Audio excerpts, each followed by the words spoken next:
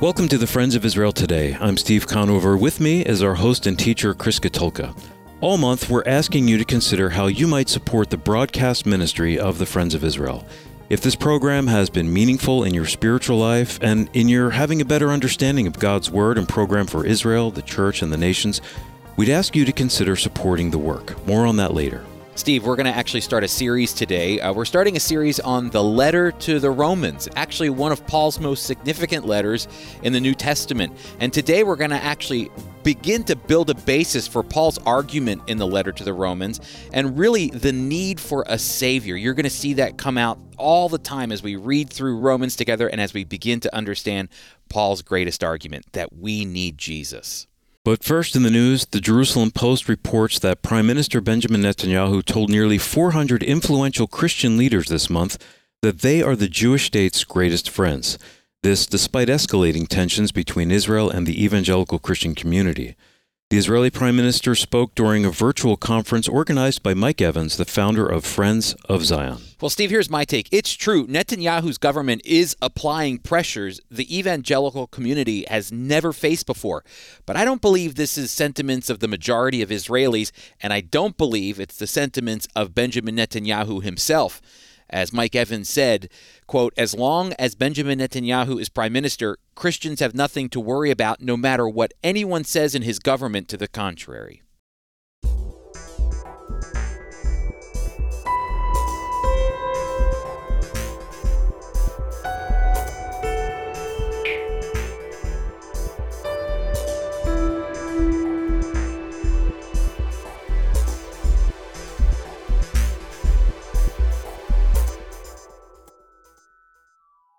So today we're going to start a series on the book of Romans, one of Paul's most significant letters in the New Testament.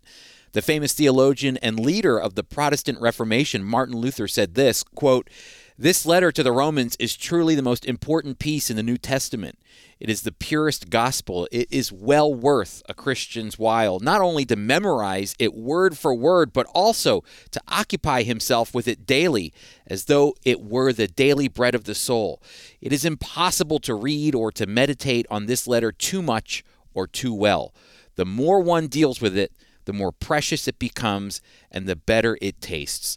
Romans is theologically deep and meaningful, giving definition to many of the doctrines we hold near and dear. Paul gives definition to sin, the need of a Savior, salvation, Christology, justification, sanctification, security, and even the place of Israel in God's plan today and in the future.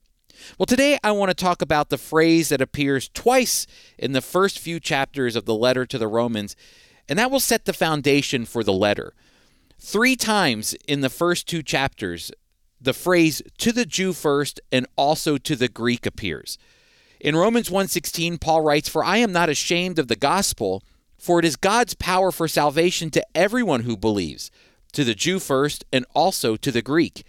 And again in Romans 2:9, he writes, "There will be affliction and distress on everyone who does evil, on the Jew first and also the Greek, but glory and honor and peace for everyone who does good, for the Jew first and also for the Greek."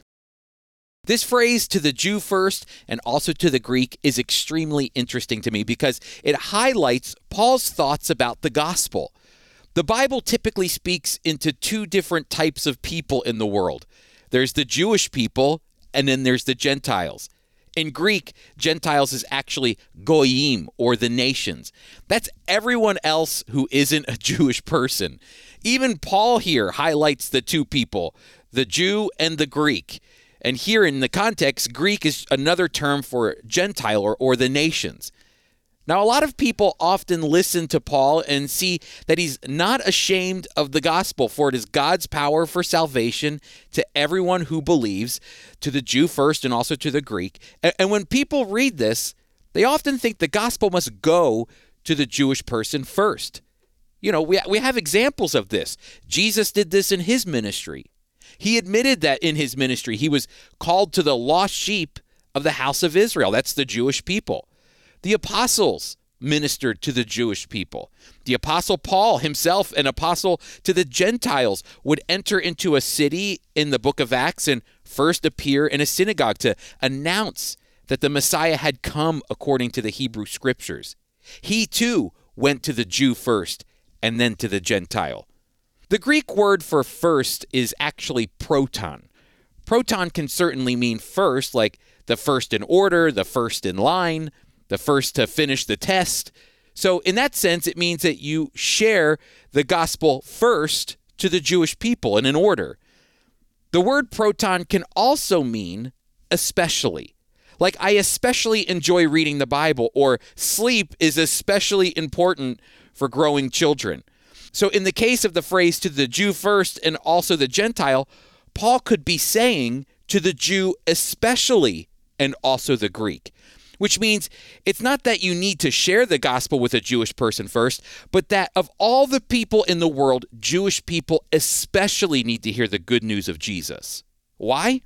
Well, Paul explains it further in Romans chapter 9 when he says this about the Jewish people. He says this starting in verse 1 of chapter 9, "I am telling the truth in Christ, I am not lying, for my conscience assures me in the Holy Spirit, I have great sorrow and unceasing anguish in my heart, for I could wish that I myself were accursed, cut off from Christ for the sake of my people, my fellow countrymen, who are Israelites. To them belong the adoption as sons, the glory, the covenants, the giving of the law, the temple worship, and the promises. To them belong the patriarchs, and from them, by human descent, came the Christ, who is God over all, blessed forever. Amen." Why should Jewish people hear the gospel especially? Because the whole concept of sin and salvation, the need of a Savior, the study of Christology, justification, sanctification, and security, all of it is rooted in the promises made to the Jewish people in the Hebrew Bible, the Old Testament. Paul opens his letter to the Romans with this concept of the Jewishness of the gospel, the good news, by saying this in Romans 1 verse 1, "From Paul, a slave of Christ Jesus, called to be an apostle, set apart for the gospel of God. This gospel he promised beforehand through his prophets in the Holy Scriptures concerning his son, who was a descendant of David," with reference to the flesh, "who was appointed the Son of God in power according to the Holy Spirit by the resurrection from the dead, Jesus Christ our Lord." Why is the gospel to be given to the Jewish people especially? Because the gospel was promised beforehand through his prophets, the Jewish prophets in the Holy Scriptures, the Hebrew Bible, the Old Testament. Of all the people to understand the gospel, especially the Jewish people. So whether you believe it's to the Jewish people first, as in order, or the Jewish people especially, the idea that Paul is conveying is that of priority, to the Jew first or especially, and also to the Greek. But the same can be true for God's judgment. Look, Paul explains that Gentiles are in need of the good news because they exchange the truth of God for a lie. Just listen to what Romans chapter 1, starting in verse 24 says. It says, "Therefore, God gave them, Gentiles, over in the desires of their hearts to impurity, to dishonor their bodies among themselves. They exchanged the truth of God for a lie and worshiped and served the creation rather than the Creator, who is blessed forever. Amen." I believe the them that Paul is talking about are the Gentiles. It was Gentiles who engaged in pagan practices. It was Gentiles who worshiped and served the creation rather than the Creator by worshiping idols made with human hands. But see, Paul will argue that being Jewish doesn't excuse you from God's judgment. Yes, Gentiles practiced heinous acts mentioned in the end of Romans chapter 1. I'll let you read that yourself. But Jewish people are without excuse as well. Paul writes, "He will reward each one according to his works, eternal life to those who by perseverance in good works seek glory and honor and immortality, but wrath and anger to those who live in selfish ambition and do not obey the truth but follow unrighteousness. There will be affliction and distress on everyone who does evil, on the Jew first and also on the Greek, but glory and honor and peace for everyone who does good, for the Jew first and also for the Greek." Listen to this. Verse 11 of chapter 2 says, "For there is no partiality with God. Of all the people to understand the gospel, the good news of Jesus, the Jewish Messiah, it's the Jewish people. But of all the people to understand God's judgment for not calling on his name in repentance and turning to God, as the prophets had cried out in the Old Testament, especially the Jewish people. The Apostle Paul is setting the stage in the letter to the Romans by saying, "For all have sinned and fall short of the glory of God." Romans 3:23. And that's why when we come back, we're going to unpack that powerful saying, one that I'm sure you've heard before. But what does it actually mean, for all have sinned and fall short of the glory of God? Stick around.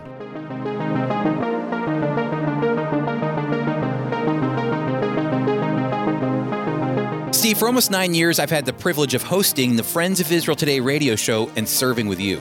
Chris, I love getting to create these programs with you and Tom, and to think that this radio program has been around since 1991. I know almost 32 years the Friends of Israel has been producing radio content, and that's why it's an honor for us to both ask you, our listeners, today to join us on the ground level to help broadcast biblical truth all around the globe. Whether the Friends of Israel Today is airing on a local radio station or through our online podcast, never before has it been so needed to have the truth of God's Word running over the airwaves. It's what I love about radio, that we have an opportunity for people to hear God's Word. In fact, Romans 10:17 says, "So then faith comes by hearing, and hearing by the Word of God." Friends, we need your help to continue to produce and broadcast the good news of our Savior on the radio program and through our podcasts. The Friends of Israel Today radio program is actually supported by donors, listeners, and friends like you, which is why we need your help to share biblical truth about Israel and the Messiah, Jesus, to the world. Now, our goal is to raise $25,000 to produce and broadcast the program that you're listening to right now.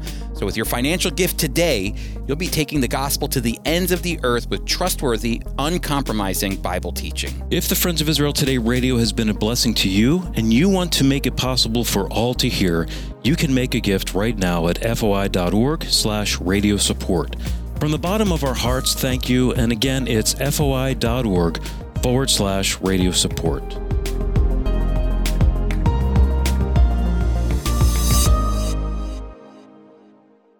Welcome back, everyone. We're beginning our series on the letter to the Romans, and here's what we've determined so far.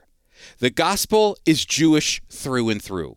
Therefore, the Jewish people should especially understand it, and also the Greek. But Paul uses the same terminology to show that everyone who does evil will face affliction and distress, to the Jew first and also to the Greek, also known as, you ready? Everybody. God shows no partiality. The law cannot save you as a Jewish person, and as Gentiles, you've exchanged the truth of God for a lie. So ultimately, everyone has sinned and falls short of the glory of God. Listen, that's a very important sentence in the scriptures. But did you ever stop and ask, what does that actually mean? Well, again, Paul is speaking to two audiences here. He's speaking to Jewish believers in Jesus and Gentile believers in Jesus. Now, Judaism understood sin as a moral offense against God. Just read through the Torah, the law, the first 5 books of Moses. Sin was real, and it was an offense to God. So you can imagine that in Jewish culture, the concept of sin was not only understood in their own community, but also how Gentiles would sin against the God of Abraham, Isaac, and Jacob. But now let's turn to the Gentiles. So Jewish people have a good understanding of sin, but Gentiles, see, they had a less dramatic sense of sin. Jewish people knew everybody had sinned. However, Greek moralists believed that faults were inevitable, which significantly diminished the weight of sin. Falling short of the glory of God, God's glory, is a Jewish idea that humanity lost God's glory when Adam sinned. Hence, each generation repeats Adam's sin over and over and over again. And for that reason, no one lives up to God's standard of justice. You know, oftentimes I hear this verse, all have sinned and fall short of the glory of God, and that's where the conversation ends.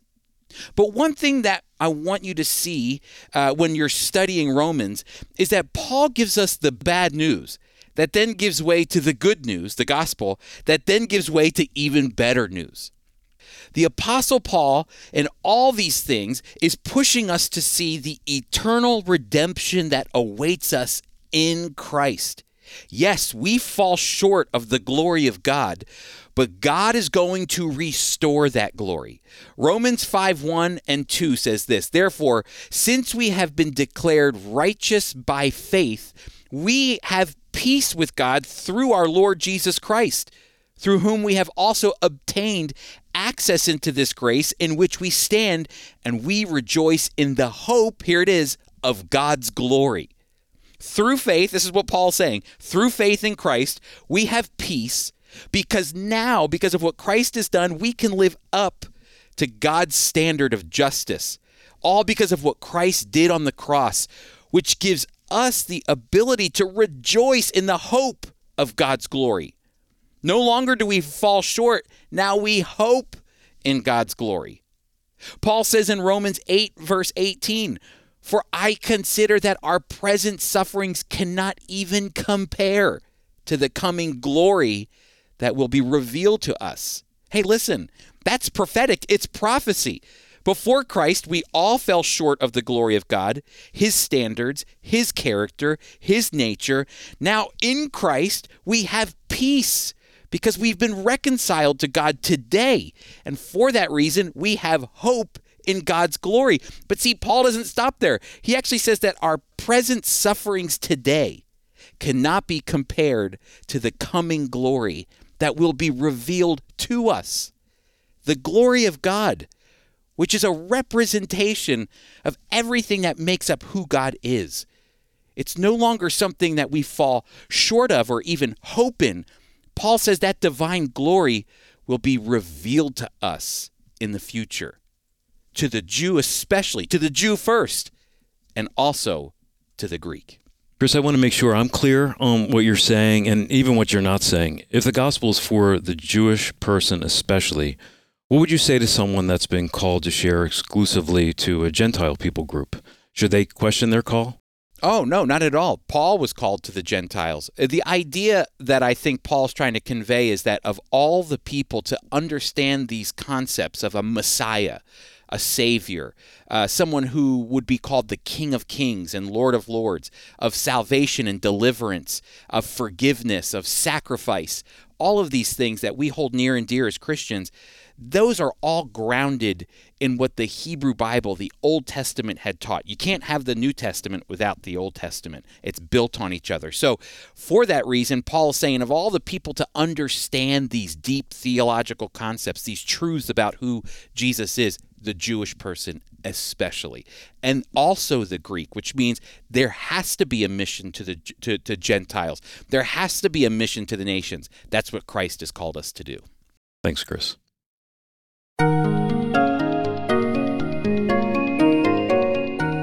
Israel, on the verge of becoming a state, a teenage Holocaust survivor arrives on her shores alone. His name is Zvi Kalisher. Little did he know his search for a new life in the Holy Land would lead him to the Messiah. Zvi, enthusiastic to share his faith, engaged others in spiritual conversations, many of which can be found in our magazine, Israel, My Glory. While Zvi is now in the presence of his Savior, his collected writings from well over 50 years of ministry continue to encourage believers worldwide. Now, Apples of Gold, a dramatic reading from the life of Zvi.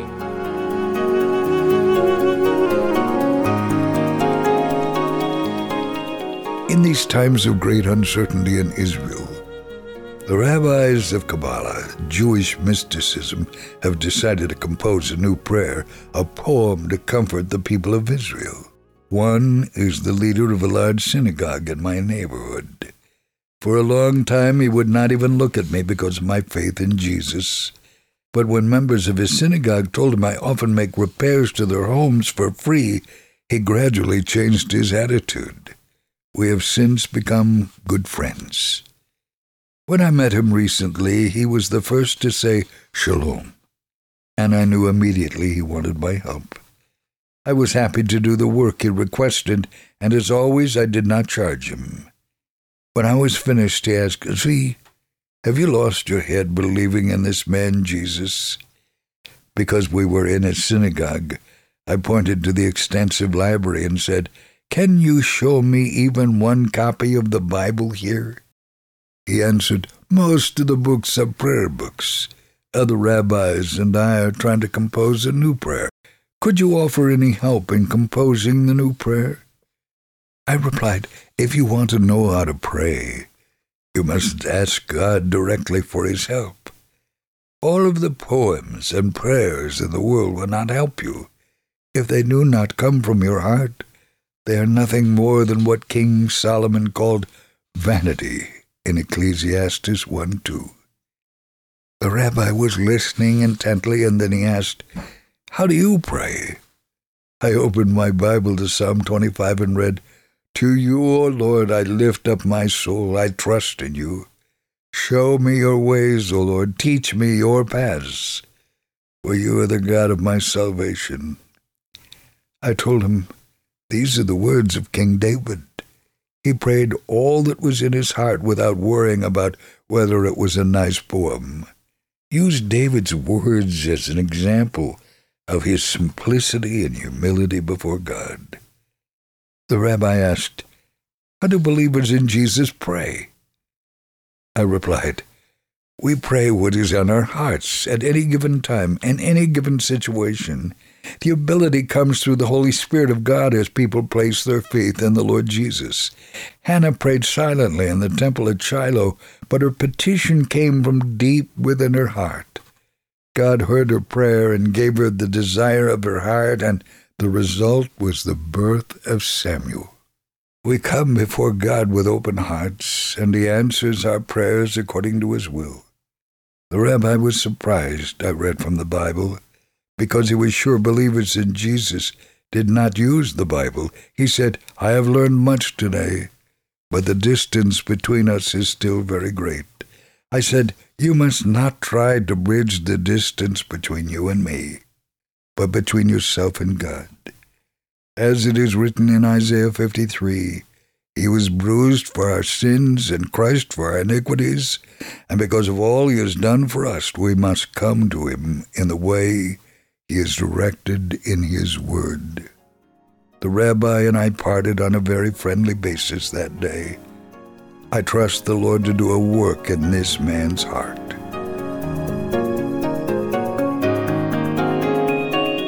The impact of Zvi's life and ministry in Israel, it didn't end when he went home to be with the Lord. In fact, Zvi's legacy lives on.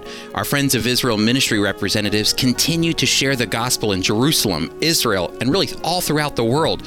We also serve Holocaust survivors and their families. We provide free food, medicine, and clothing, and we even promote the safety and security of the state of Israel and the Jewish people everywhere. So when you give to the Friends of Israel, your donation actually allows us to advance the gospel of our Messiah, Jesus. You can give online by visiting foiradio.org. Again, that's foiradio.org. You can click right there on our donate link. Also, be sure to let us know where you listen when you contact us.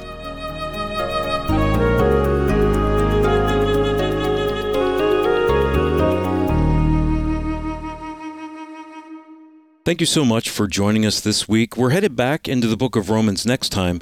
Chris, where's our focus next week? Yeah, so we've been talking about the development of Romans and the importance of Romans and kind of the basis for where Paul's going to begin his theological discussion on these deep, important doctrinal issues.